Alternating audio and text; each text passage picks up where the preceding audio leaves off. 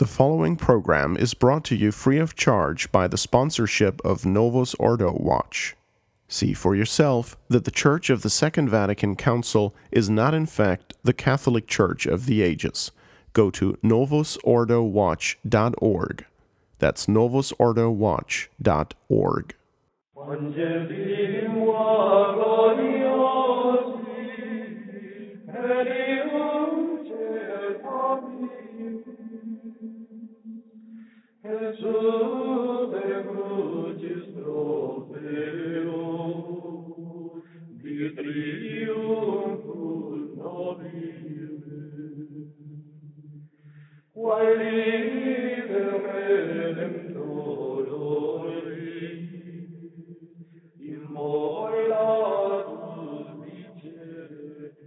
Welcome, ladies and gentlemen, to Root of the Rot on the Restoration Radio Network.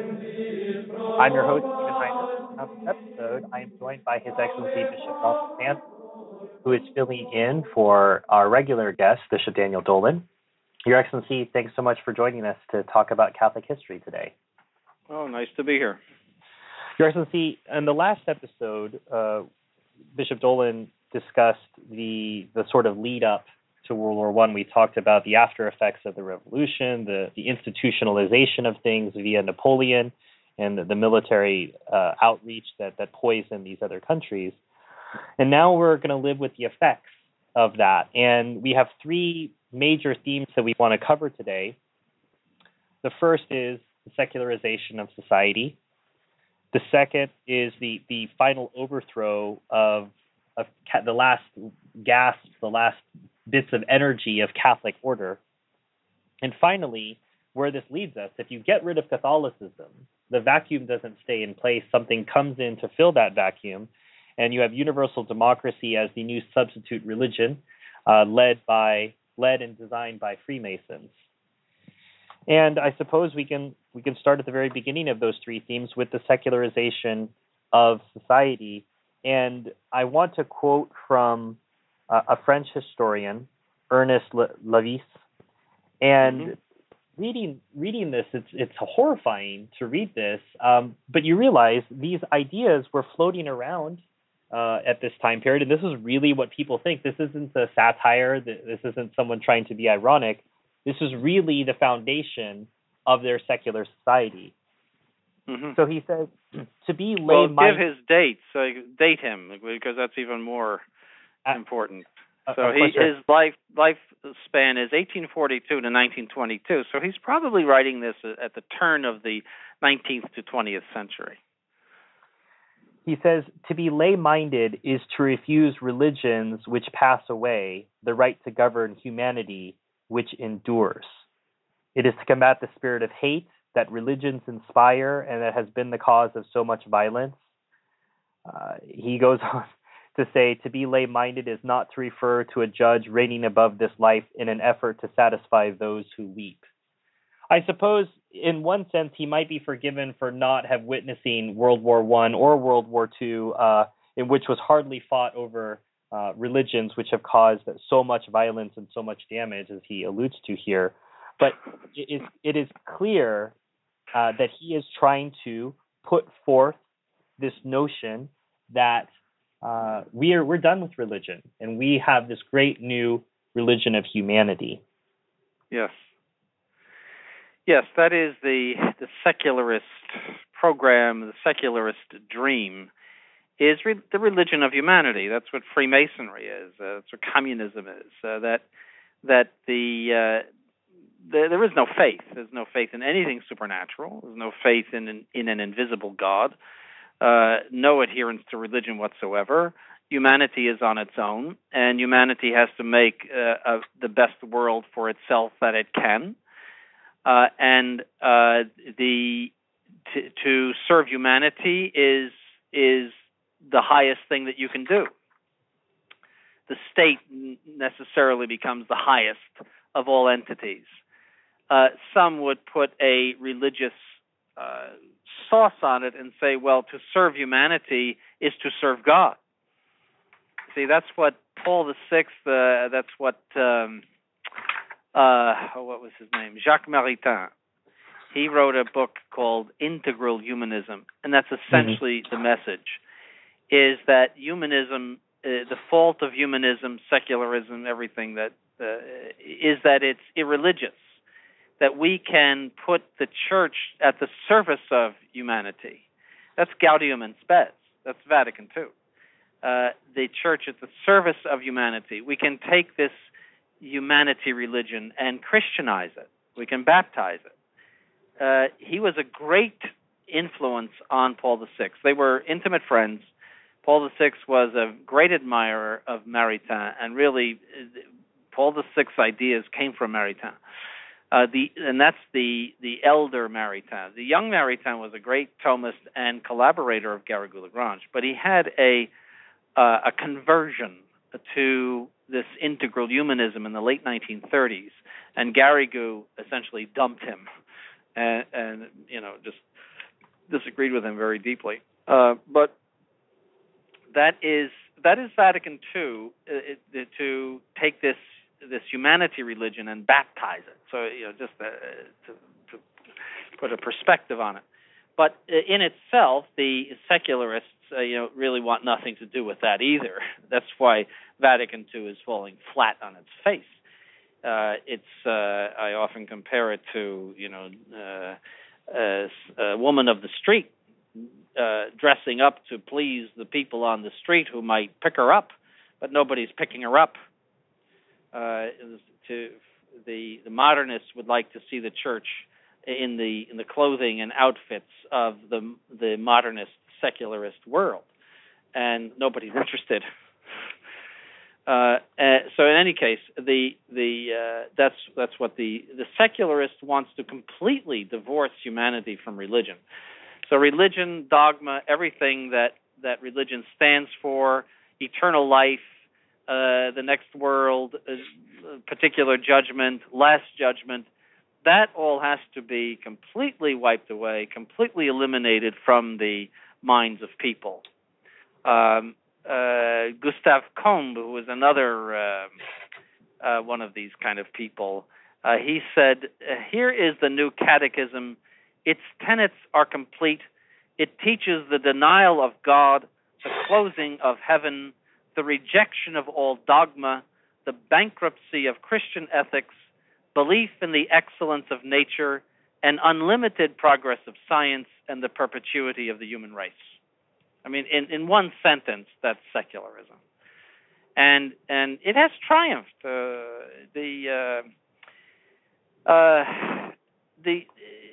The whole all of the religion substitutes that we have today, like worrying about water and worrying about the global economy, worrying about global warming, other global issues, saving animals, all of that. That's all secularist religion substitutes, because human beings have to have a set of highest principles. It is impossible for them to think or to act without a set of ultimate highest principles. So when you dump religion, you have to put in some substitute, something whereby you decide that something is good or bad. It has to be good or bad because there's an ultimate good or bad, and something whereby you decide that what is true and what is false. See, so there are religion substitutes, and surprisingly, well, I guess not surprisingly, although they have gotten rid of religious dogma, they have replaced it with the most dogmatic system of liberalism and secularism that makes the Inquisition look like an altar boy. Deny some secularist principle and you're dead. The press will whip you to death. Well, I think you deny. You've noted that before, Your Excellency. The only thing we know is there is no absolute truth, right? Yes, but it's so funny to see. I see it when I go into liberal situations where you might say something that offends their liberalism, and you can see like a gasp, and they sit back in their chair and they gasp that some liberal dogma has been denied in front of them. It's like they're expecting them to rip their garments. because the human mind cannot escape an ultimate principle, both moral and intellectual. It cannot escape it. And so there are religion substitutes. But anyway, that's the society that secularism wishes to establish, and it has gradually established it and is practically at the point of success now, where religion has been. I mean, we saw recently what happened in Indiana, where religious liberty was trying to true religious liberty, that is the ability to object to what is an abomination against the moral law, was trying to be protected. And then when the secularists and liberals objected, they backed up and protected secularism and liberalism and trashed religion. And in Arkansas as well. So there is the tide is so strong towards secularism, and the tide against it is very, very weak, and I'll explain that later for various reasons. So we're here. I mean, we are in the secularist society, and that's why we're seeing one by one and little by little, and faster, the last vestiges of any kind of adherence to religious principle or natural law just disappear. Well, and as you say, Yersley, it's not so much an absence of religion. It's as you say, a replacement. The new religion is humanism. The secularism is raising up to a deity ourselves. That we are the most important thing. We see unfortunately, another Frenchman, 1841 to 1932, Ferdinand Buisson. His quote is, he's speaking about the future, the future he hopes for. Truly Catholic and truly social, the future religion will substitute the salvation of society for the salvation of the individual, the redemption of all for the redemption of a few. For the vague and shadowy paradise of the hereafter, it will substitute an active and vibrant paradise, the paradise that will be created and maintained on earth by the efforts of all, by justice for all, and by love among all men. I suppose I just want to pause there for a second. Even if this was possible, this world he's painting, that is the active and vibrant paradise of now, I suppose, as you say, the human mind then has to ask, and then what? Surely that can't be all this is for, the here and now. Well, never underestimate the ability of human beings to wallow in ignorance. I mean, this for people, it all depends on whether you have the virtue of faith or not. If you don't have the virtue of faith, then this sounds great. Then what is there left except to make some noble goal of bettering humanity? You can see that in Bergoglio. His whole religion is ecology. There's going to be some encyclical on ecology, helping the poor. The greatest evils are that the young people don't have jobs and the old people are lonely. That's all secularist. That's why he's so loved. People love him because he is a secularist. And then he denigrates dogma. He denigrates observance of the moral law. Mercy means sodomy, fornication, and adultery. That's the translation of mercy and the year of mercy. And if you read his latest bull, he actually put out a bull. On Saturday, April 11th, he put out a bull establishing the year of mercy, which will be from December 8th on, in a jubilee. We're supposed to be celebrating 50 years of Vatican II, which has done a tremendous good for the Catholic Church. All of the institutions that were set up for those 2,000 years have really flourished under Vatican II, these 50 years, So anyway, but he is a secularist, and that's why he's the beloved and darling of the press and of people in general. They don't go to church, but they think, finally Catholicism has come around. See, there has been, since the 18th century, this idea of transforming Catholicism into precisely what Vatican II has done to it. and that is where Catholicism accepts the principles of secularism, accepts the principles of the humanity religion, and gives it a certain spiritual flavor, elevates it to a religion in the proper sense, but is totally hand in hand with all of its principles. So it has to dump dogma. It has to get rid of its moral codes that are offensive. The only sin would be like wasting water, or not throwing your garbage into the right can. Those would be the grave sins of humanity, against humanity. Not giving a job to somebody who needs it, or not being a good socialist. Those would be the great sins.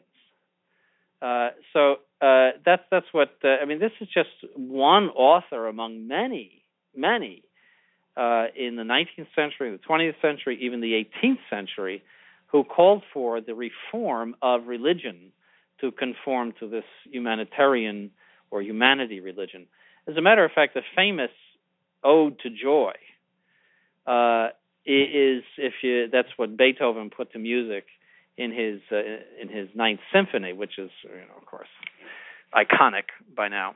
It was written by Schiller, who was a great admirer of the French Revolution and was full of the 18th century quote unquote philosophy, anti-Catholic philosophy.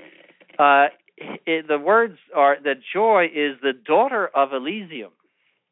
Now, Elysium for these people and for Schiller was this world that this author that you just quoted, Buisson, a world of love, the civilization of love, the paradise that will be created. That's Elysium. So if you listen to the words of the tenor, who sings it very well, and Beethoven did a great job of putting it to music, great music but horrible words, Tochter von Elysium, I think that's what it is, daughter of Elysium, and joy is the effect of all of this paradise. So this has been on the minds of people since the current of what we call unbelief that started really in the early 17th century. It started among the upper classes who were disgusted with Protestantism in Protestant countries, and notably the English, because Protestantism became absurd. It became absurd Christianity because it was breaking up into so many different sects that the normal, intelligent person said, how is this possible? How could this be Christianity where everybody's disagreeing about what you should believe? That's how unbelief came about in those countries, and especially England.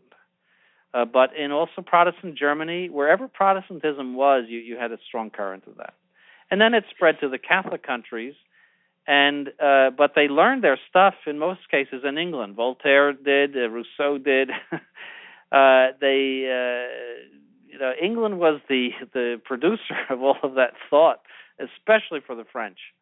Well, the Germans did it as well, but we should never underestimate the power of the Protestant revolt and the damage that it did to our religion and our society, and how it is the root of really all that we're suffering today as Catholics.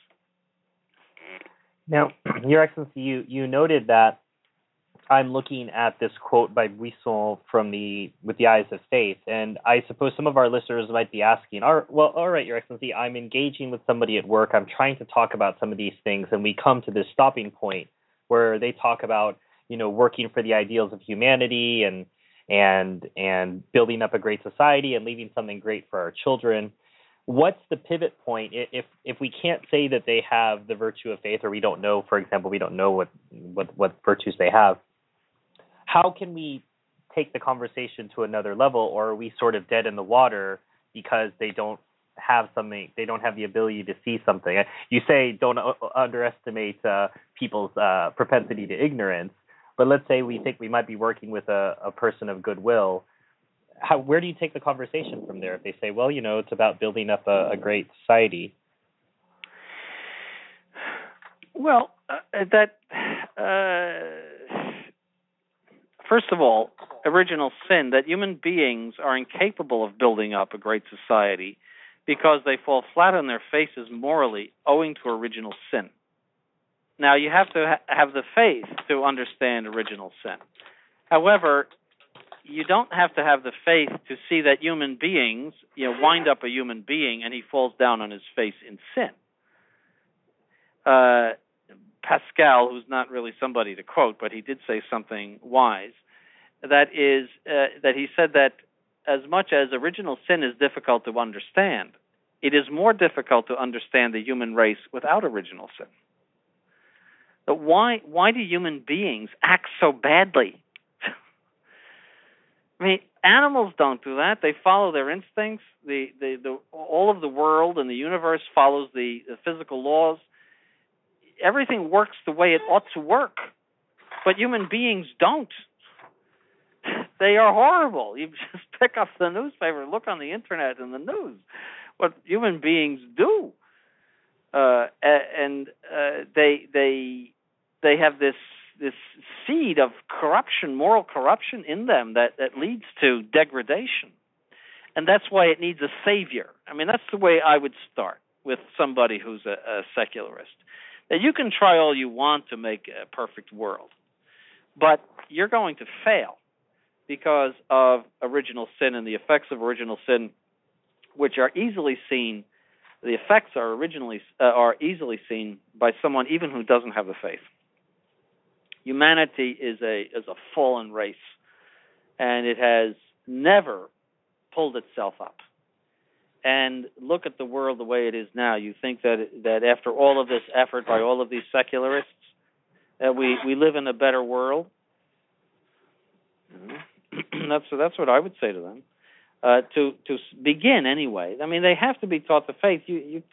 If you deny the faith, then the state and humanity become the ultimate reality for you. See, that you have to believe in something, as I said. There has to be some religion substitute. In order to be noble, you can't just be a selfish animal, as secularism really dictates. If there's no God, why don't we just become selfish animals? Why don't we, go out and rob little old ladies of their money? There's no God. Why should that be a sin or a crime? If there's no God, why not act like animals? So because human beings, secularists, regard that as a little bit too much, they have to think of themselves as noble and therefore have these noble ideals of bettering humanity. And that's their religion substitute. Well, and as you say, a common retort might be, and I was having a similar conversation with someone about this the other day. So he said, I believe in humanity. And I stuttered a bit because I wasn't sure if this was correct for me to say. And I thought, well, this would be good for me to ask Bishop Sandward later this week. But I said, well, I don't believe in humanity. I suppose, can we properly say, as Catholics, that we believe in humanity, or should we say that we only believe in a humanity that is allied to our Lord, that accepts grace and conversion and the true faith? Well, we do not believe in humanity. We believe in one God, the Father Almighty, creator of heaven and earth, and so forth. But no, we don't. Humanity is not an object of our belief. There's nothing to believe about humanity. It's not going to save us. What's going to save us is the Savior. And so we believe in the Savior, but we just hope that humanity will save itself or by the grace of God. That's all. It's more an object of hope than it is an object of faith. We don't believe in humanity. Humanity is not. You believe in something if it's going to deliver for you a salvation. See, that's what to believe in something. You see, I believe in this remedy that's going to fix my cancer or something. I believe in this. That's the idea of believing in something. Not to believe something or someone, or is different from to believing in someone or something. See, so is humanity going to give us salvation? obviously from the supernatural point of view, it's incapable. Even from the natural point of view, it's incapable. A totally secularist point of view, it's incapable, because humanity has proven itself to be a fallen race, a race that cannot operate correctly, a race that has an ability to get itself involved in the most inhumane and wicked things. Its history is abominable, and even its present morality. I mean, it's obsessed with sex, totally obsessed with it. I mean, this is what we believe in. This this planet that is obsessed with the lowest pleasures that even animals don't engage in. That's the way I would approach it.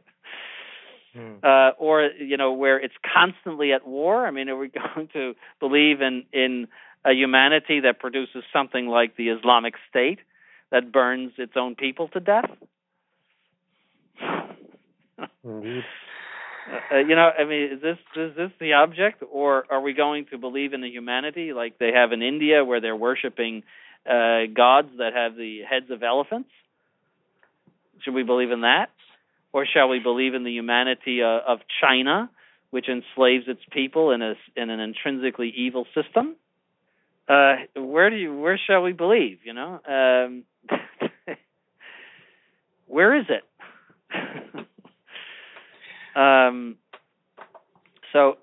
No, humanity has proven itself to be a brutal, evil institution, we might say, or a mob of people.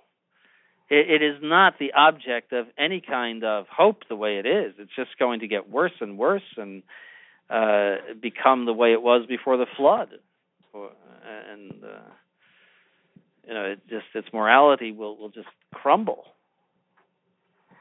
Well, if I might quote Bishop Sanborn, Your Excellency, culture is the great teacher of minds, and if culture continues to reinforce secularism, that this is what's going on, and this is something I know you're very passionate about, not only with the seminary but with the schools that you've been part of running. That if you don't take a positive, if you don't take the necessary means to maintain your faith against this whole secularistic culture, over time you are going to subconsciously accept the truths laid out for you because they're so reinforced everywhere you go, as you say. Mm-hmm. You will accept the secularism if you don't take positive means to act against it and to excise it out of your life. And what are 2 or 3 ways that you see that traditional Catholics fail to do this on a daily, weekly, monthly, annual basis? I know we only have time for a few, Your Excellency, so just pick 2 or 3. Well, you're asking for a whole sermon. Pick 2 or 3, please. Well, the television set, I'll start with that, is what I mean is like cable and anything that's broadcast in any manner whatsoever, is enemy number 1, okay? And the symbolic brick should be thrown through it, okay? The only thing that should be seen on the television set are things that are wholesome and correct, that you would not find in anything broadcast, but which you would find in certain videos. And so you would keep it for that reason, but just unhook yourself from broadcast television and unhook yourself even from sports. And everyone's thinking, oh, I can't watch the football, which is, it's like announcing that you have terminal cancer. You can't watch the football game. They would, I think, take terminal cancer as an easier sentence than that. Dare I ask if attendance ever goes down on Super Bowl Sunday for Matt, Your Excellency? Say that again. I said, dare I ask if attendance ever goes down in any of the chapels that you've visited on Super Bowl Sunday? Absolutely. We would always notice that in chapels, when we used to say Mass a lot in the afternoon, that the attendance would be noticeably way down on Super Bowl Sunday because, you can't miss the Super Bowl. And I had a person who told me that he couldn't come to Mass next Sunday because he had to watch the Indianapolis 500. And I said to him, "You have to come to Mass because Mass is more important than the Indianapolis 500." And he told me, "Well, no, I just can't do that." And he never came to Mass again thereafter. So well, that's a modern day sad young man who left our Lord because he couldn't give up the possessions. It's the modern update. He couldn't give up the Indy 500 for Mass. That's unfortunate.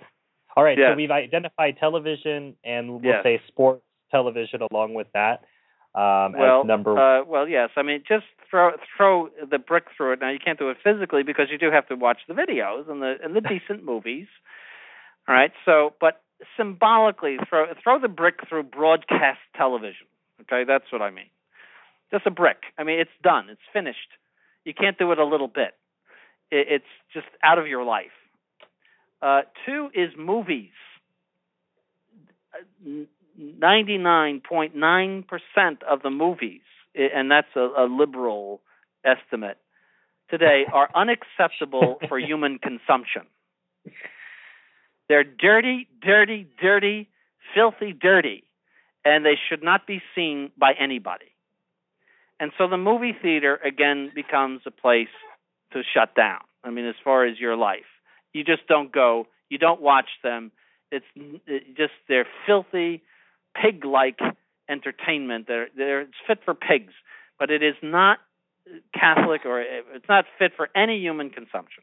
Okay.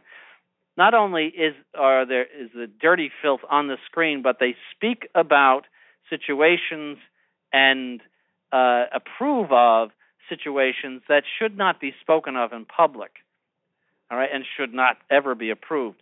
They also are responsible for a relish of violence. Now, I'm not one of these people that thinks that John Wayne shooting somebody in the middle of the town in a shootout is bad. I mean, that's not a relish of violence. When violence was shown in movies like 50 or 60 years ago, it was always seen as something perhaps a little exciting, because all conflict all drama is conflict. But it was never seen. It was never relished. It was seen, and also the good guys always won. And so the violence was seen as a way in which to preserve order. But the modern idea of violence is a relish of blood and guts, and it's weird and sick. It's violence for violence sake, and that is wrong. It's wrong to relish anything that is evil, and we ordinarily apply that only to impure thoughts. But if we can relish other things that are evil, like relishing revenge upon your enemy, thinking about how I'm going to, say, let all the air out of his tires or something. Oh, that would be great. And he comes out in the morning, he can't go to work. If you relish that in your mind, you're committing a sin, and it could be a grave sin. See, a lot of people do that. They think of taking some sort of violent act upon their enemies, and they relish it, and that's a sin. If you relish violence, if you relish people getting cut up, and that is a sin. And modern entertainment does that. So I would say, number 2, movies, go. Okay. Number 3. You only get one more, Your Excellency. Let's see. What should I put as number 3? It's very hard. Well, the modern press and information sources are very, very bad, and they are constantly bombarding us with liberal ideas, what we should think.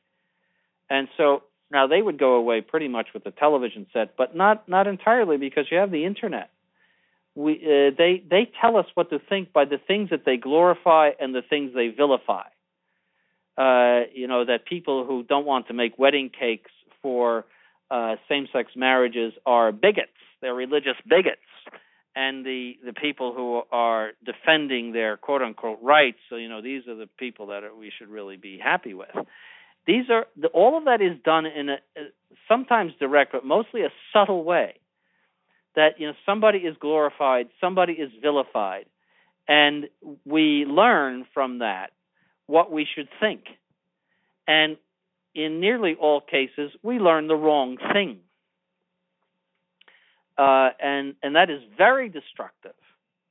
So your information has to be, any kind of addiction to normal news is very dangerous.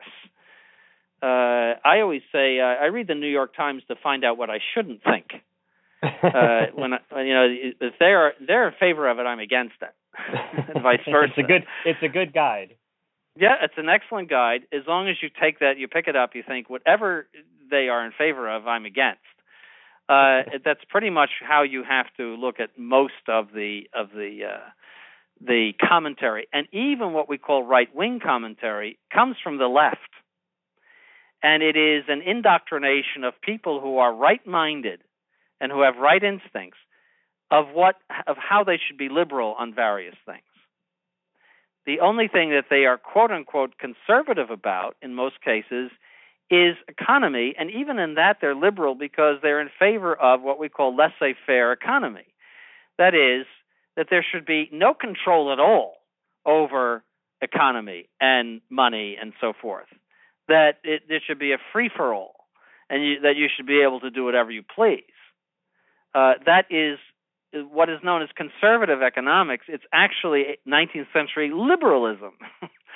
And that's the only thing they're conservative about. And then, of course, tax cuts, which are like the first commandment of conservatives. On everything else, they're liberal. They cave in on everything. All of the social issues, they're what they call social issues, they're liberal on. So they are actually more pernicious because people watch them, say like Fox.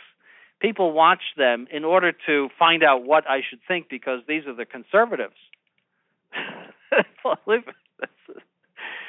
That it is just an indoctrination and everything false and wrong.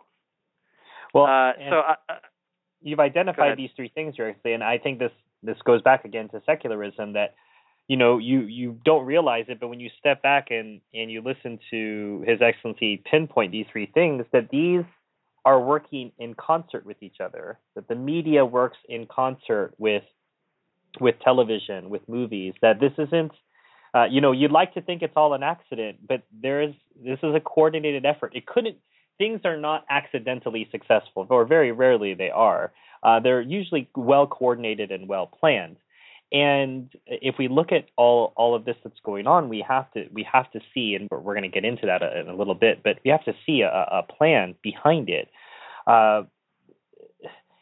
This is what secularism brings us, and it has to reinforce its paradigm through all of its tentacles. And you've just talked about three, and I did limit you to that, so I appreciate that, Your Excellency. Oh, I could give you like a top 10. Well, we could do an episode. We could do an episode on that. The obloquy. Yeah, Bishop Sanborn's top 10. Right. We'll do that.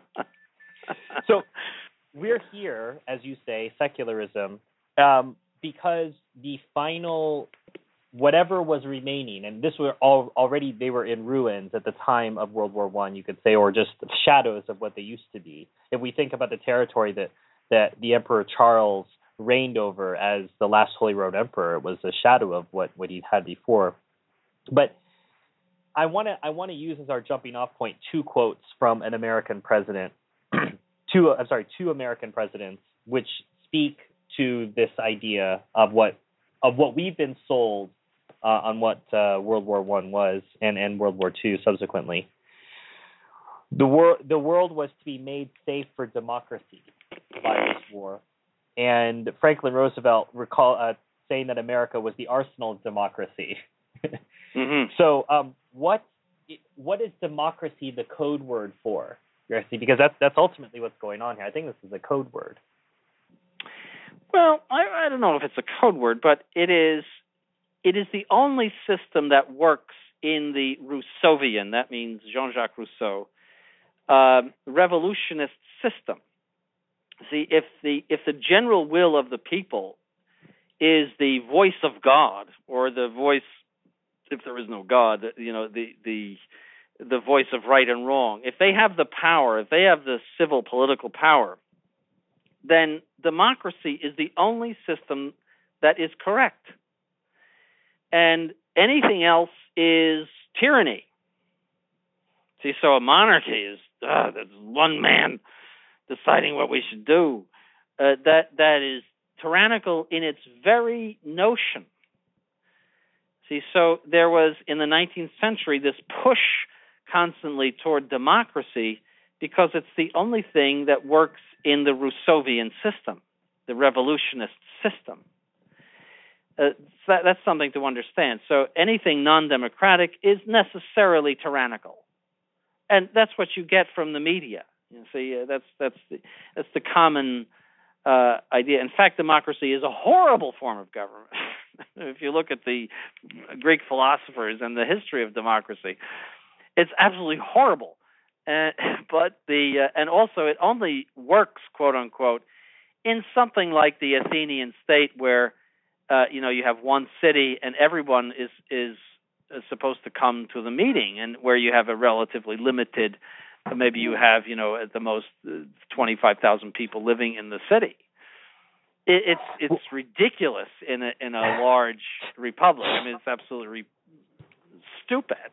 So in any case, but a demos was much closer to a neighborhood in our conception than even what we're used to today. So yes, so but in any case, it's the only thing that works. And democracy, it's absurd, because in anything that is a large country, there is always, as Aristotle says, an oligarchy that is formed. That is a select few who are running the country.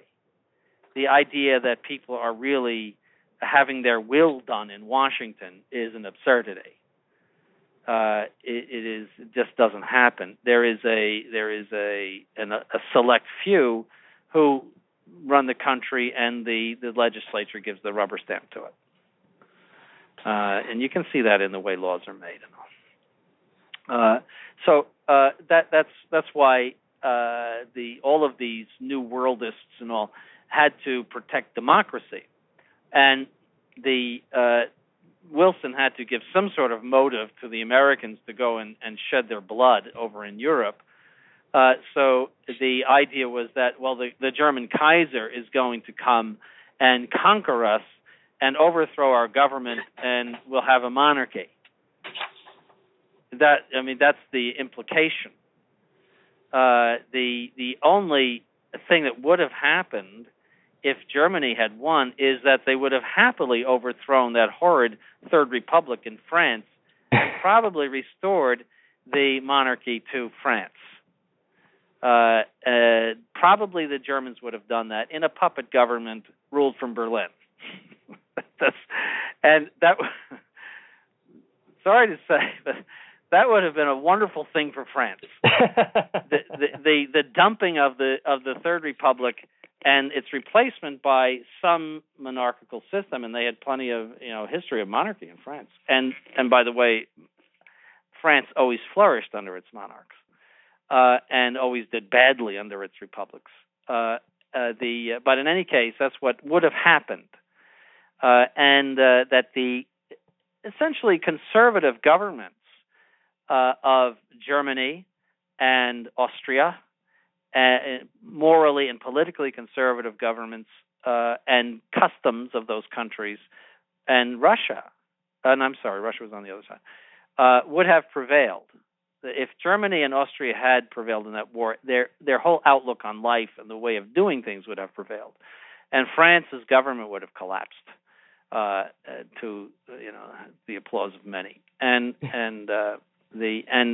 what would have been in Russia's best interest is that if it had allied itself with Austria and Germany, which was the suggestion of the Kaiser, that it would have preserved the traditional way of life in Europe instead of siding with the harlot, that is the French revolutionary harlot Marianne, siding with her and overrunning Europe with all of the false ideas of the French Revolution. Well, and as you say, once that defeat occurs, the world has been made safe for democracy, the last vestiges of Catholic order have been overthrown, you need to preserve your new world order. And one of the first attempts at this, it failed, but the first attempt was the League of Nations. And I think it's important to just focus on two articles to, again, see the substitution. We're going to get rid of Catholicism, but we understand that Catholicism occupied a useful place, so we're going to usurp to ourselves those rights. In the first article, it says the civilized peoples conclude among themselves a political, economic, and intellectual union under the name of League of Nations. And so they're simply just asserting it. We're going to have this authority when they really don't have any reason to do that. And in Article 12, the International Parliament shall itself choose the place of its meetings, the city which shall become the capital of the world, its territory being internationalized. And again, a very low copy, if we could even say, of what Rome is. That Rome is this temporal power which would have been owned by the Pope, and that it is a worldwide city. All Catholics all over the world can look to it as an inspiration and as a locus. And that the League of Nations knows this. Basically, the Church has laid the blueprint for how to run a worldwide organization. And so they say, okay, well, we're going to dump the Church, but let's keep some of these blueprints and use it for ourselves. And they fail miserably in their first round, obviously. Why does the League of Nations fail so miserably, Your Excellency? Well, why does the UN fail so miserably? Right. Because nation is as strong as family. There is something natural that you favor your own family, you favor your own nation, because your general welfare, even just secular welfare, is very much tied up in your nation. It's not tied up in Uganda. You know, what happens in Uganda really doesn't bother us or doesn't affect us, or what happens even in France doesn't affect us. But when there is a whole system of connections, economic connections and cultural connections, language connections, and all of those things make for a very tight bond among people of the same nation. And to put them in a League of Nations is unnatural.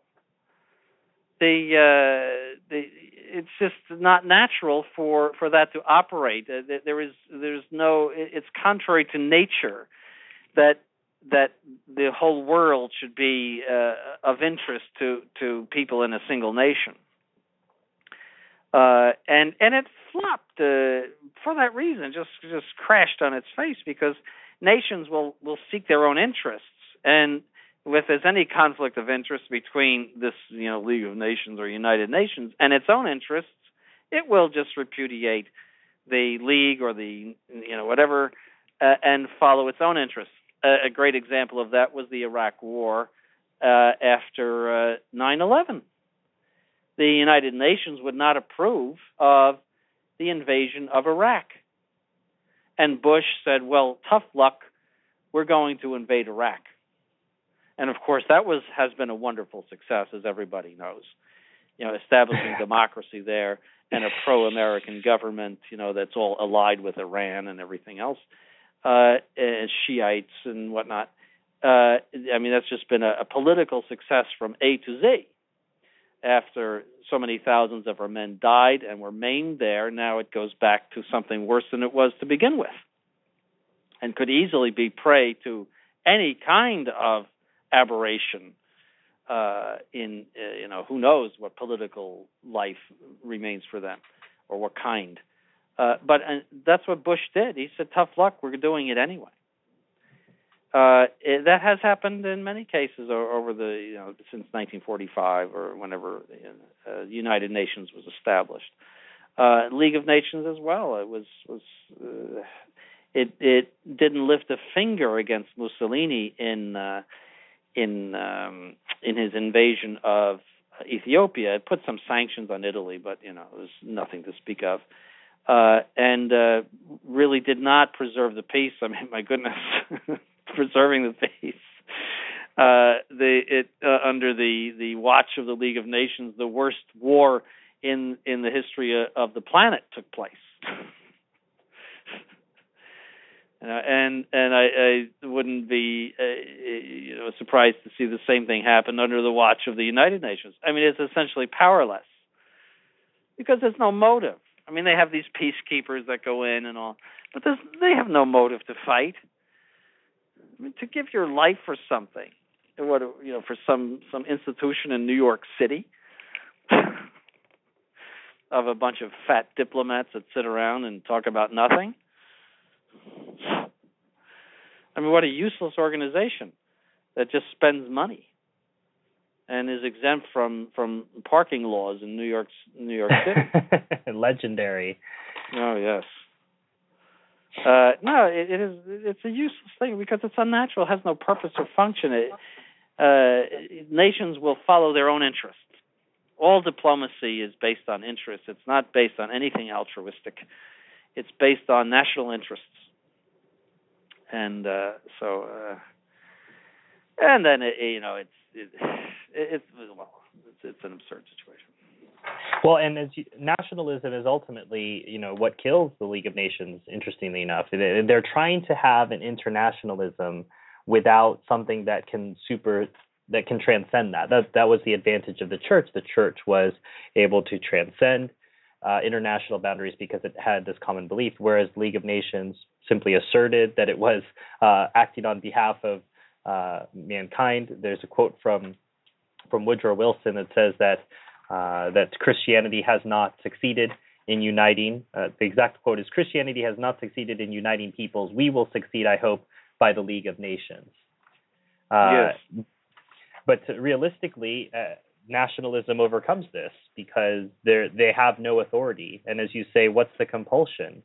To defend, and you just have this large organization that exists to exist because it has no end in itself.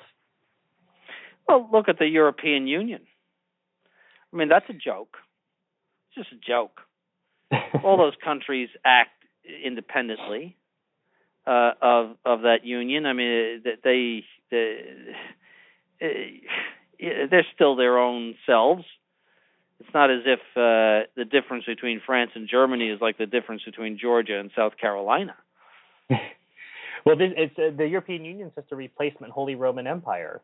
Right. I mean, that's what they're again aspiring to something that has already happened and was more successful than they could ever hope to be. One of the things that you wrote about that I thought was maybe the most interesting part of this perspective, and maybe a good way to conclude our episode today, is you quoted Father Fahey, or not exactly quoted, but you referred to Father Fahey saying that World War II was fought over who would be the temporal messiahs of the human race, the Germans or the Jews. And I thought this was really, really a fascinating and interesting take on World War II. I think we can always come to these world conflicts and look at all these different causes, secondary causes, et cetera. But I think this is a really important perspective for Catholics to look at. And can you unpack that for us a little bit? Yes, the Hitlerism was essentially the exaltation of the German race as the savior of humanity. That every place will become Germany, or it will be under German domination, and that the Germans have this vocation because they're superior to rule the world, and what was in their way was the liberal Western world, which was dominated to a great extent economically, especially by Jews, and culturally also by Jews. If we look at entertainment, for example, like Hollywood and all, so that's why they were at odds, and that's why influential Jews already went to Churchill, for example, in the 1930s, trying to set him up as because he was so pro-war, even though he had been very, very anti-Jewish in 15 years before in some articles in the London Times about the Bolshevist Jewish threat, and very explicit. But he was on his uppers in 1935-36, and they essentially dug him up to be a leader of England in order to have a pro-war attitude against Germany, because they saw obviously a major threat from Germany even before there was any extermination of Jews in Germany. Just that Germany would undo their Western liberal empire that they built up in various ways, in economics and in entertainment, the press, and even clothing and various things that they dominated in. That this would be a major threat to them, and so they enlisted the Western governments to stand up to Hitler. So that was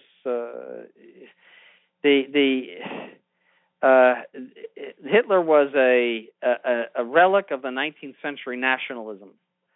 It was something that was already out of date by then, and was bound to fail anyway because it was already out of date. What was in full gear was internationalism, and so it was a war really between National Socialism and internationalist socialism, which we are living under today. And so that's a perspective about World War II. But that's what Father Fahey said, that was that this was a real struggle of German against Jew, and that each side rallied to itself certain elements in order to overcome the other. Well, so then by that, can we say that the Jews then won that war? I would say yes. I mean, they have become very powerful, if not politically. They have become very powerful by influence. The press is virtually entirely in their hands. Entertainment is entirely in their hands. Right there, banking is entirely in their hands. I mean, virtually. So they administer a great deal of influence over governments by the enormous wealth that they possess and the ability to steer things one way or the other according to that. And so I think internationalist socialism was the victor. And I think that, yes, Jews play a very prominent part in internationalist socialism. But I always say World War II was King Kong versus Godzilla, in the sense that there was no side that you could really be happy with. I mean, if the Germans had been victorious, it would have been hell on earth. Hitler, drunk with victory, would have inflicted upon the whole world a hellish regime. So, I mean, there was nothing to be excited about. And at least in this regime that we have, the Catholic Church in this situation, by that I mean traditionalists, are able to function quite freely. We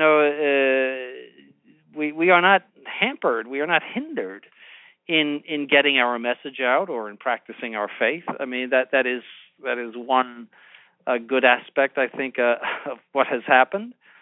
Whereas in the 19th century, a lot of the laws against the church actually hindered the church a great deal. And whereas right now we have absolutely no constraints upon us in that regard. So if Hitler had won, the Catholic, he was very pro-modernist, by the way. He was extremely anti-Catholic. And he would have persecuted the Catholic Church a great deal. We would have been muffled. We would have been something like the English Catholic priests saying Mass in people's homes and hiding in them and perhaps being even put to death. Well, I suppose that's one reason we can be grateful anyway for what an incredible disaster. Yes, but it has its silver lining that there is a general free-for-all from the point of view of religion and morals that would not have happened under Hitler at all. all. But the religion and morals that he would have imposed would have been absolutely ghastly, and it would have been a very, very strict and oppressive regime. As unhappy as we are with what we have, Catholics can move around and do what they have to do without any kind of restriction at all. We want to remind our listeners that Root of the Rod is a production of the Restoration Radio Network. All rights are reserved, and any duplication without explicit written permission is forbidden. Permission can usually be very easily obtained by writing to mail, MAIL, at truerestoration.org. You can also, if you have any questions, follow-up questions for His Excellency, or things that you'd like us to see, like us to cover in the following episodes. Obviously, we're going to follow on and talk about World War II and the people the puppet masters who are behind everything that happened in World War I and World War II. We'll discuss in more detail in a following episode. If you want to ask leading questions, you're welcome to do so. You can write to Root of the Rot at truerestoration.org. Your Excellency, Lent's over at the seminary. What's the latest down there? The latest is pigs. Pigs. We have in our I call it our backyard, our perhaps 20 acres behind the seminary, we have wild boars that are coming in and looking for food. So they, with their snouts, they turn over the soil and are making a mess of our backyard. And so that's our main event right now is pigs. So we're trying to figure out ways of getting rid of the pigs. So are you going to bring in? That's our excitement for right now. Are you going to bring in Father Larrabee and his guns to take care of the pig problem back there? Well, we two seminarians actually were out shooting them last night, but they missed. They had no marksmanship classes at the seminary, alas. Well, I don't know what happened, but I heard the shots go off, and it was at 2:45 in the morning, and so it was enough to wake me up.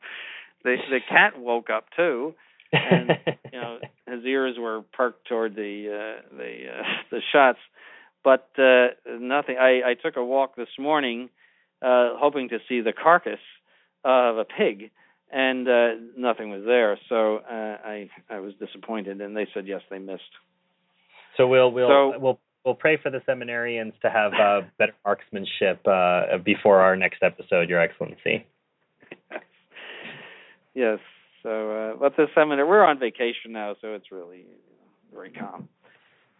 No, I always say nothing really happens here, which is the way it should be. Indeed. Well, again, thank you for coming on and filling in today for Root of the Rot. We look forward to having you on our next episode, and thanks so much for your time, Your Excellency. All right, thank you. All of us here at the Restoration Radio Network would ask that if you found this show to be informative, helpful, or in any way beneficial to you and to your faith, that you please consider sending a note of thanks to the clergy who help make our network worthwhile. Remember that above and beyond material contributions, the most important donation you can make to our work here is prayer. Please think of offering a Mass, a Rosary, or even a simple Ave for our work the next time that you pray. For the Restoration, I am Stephen Heiner. May God bless you.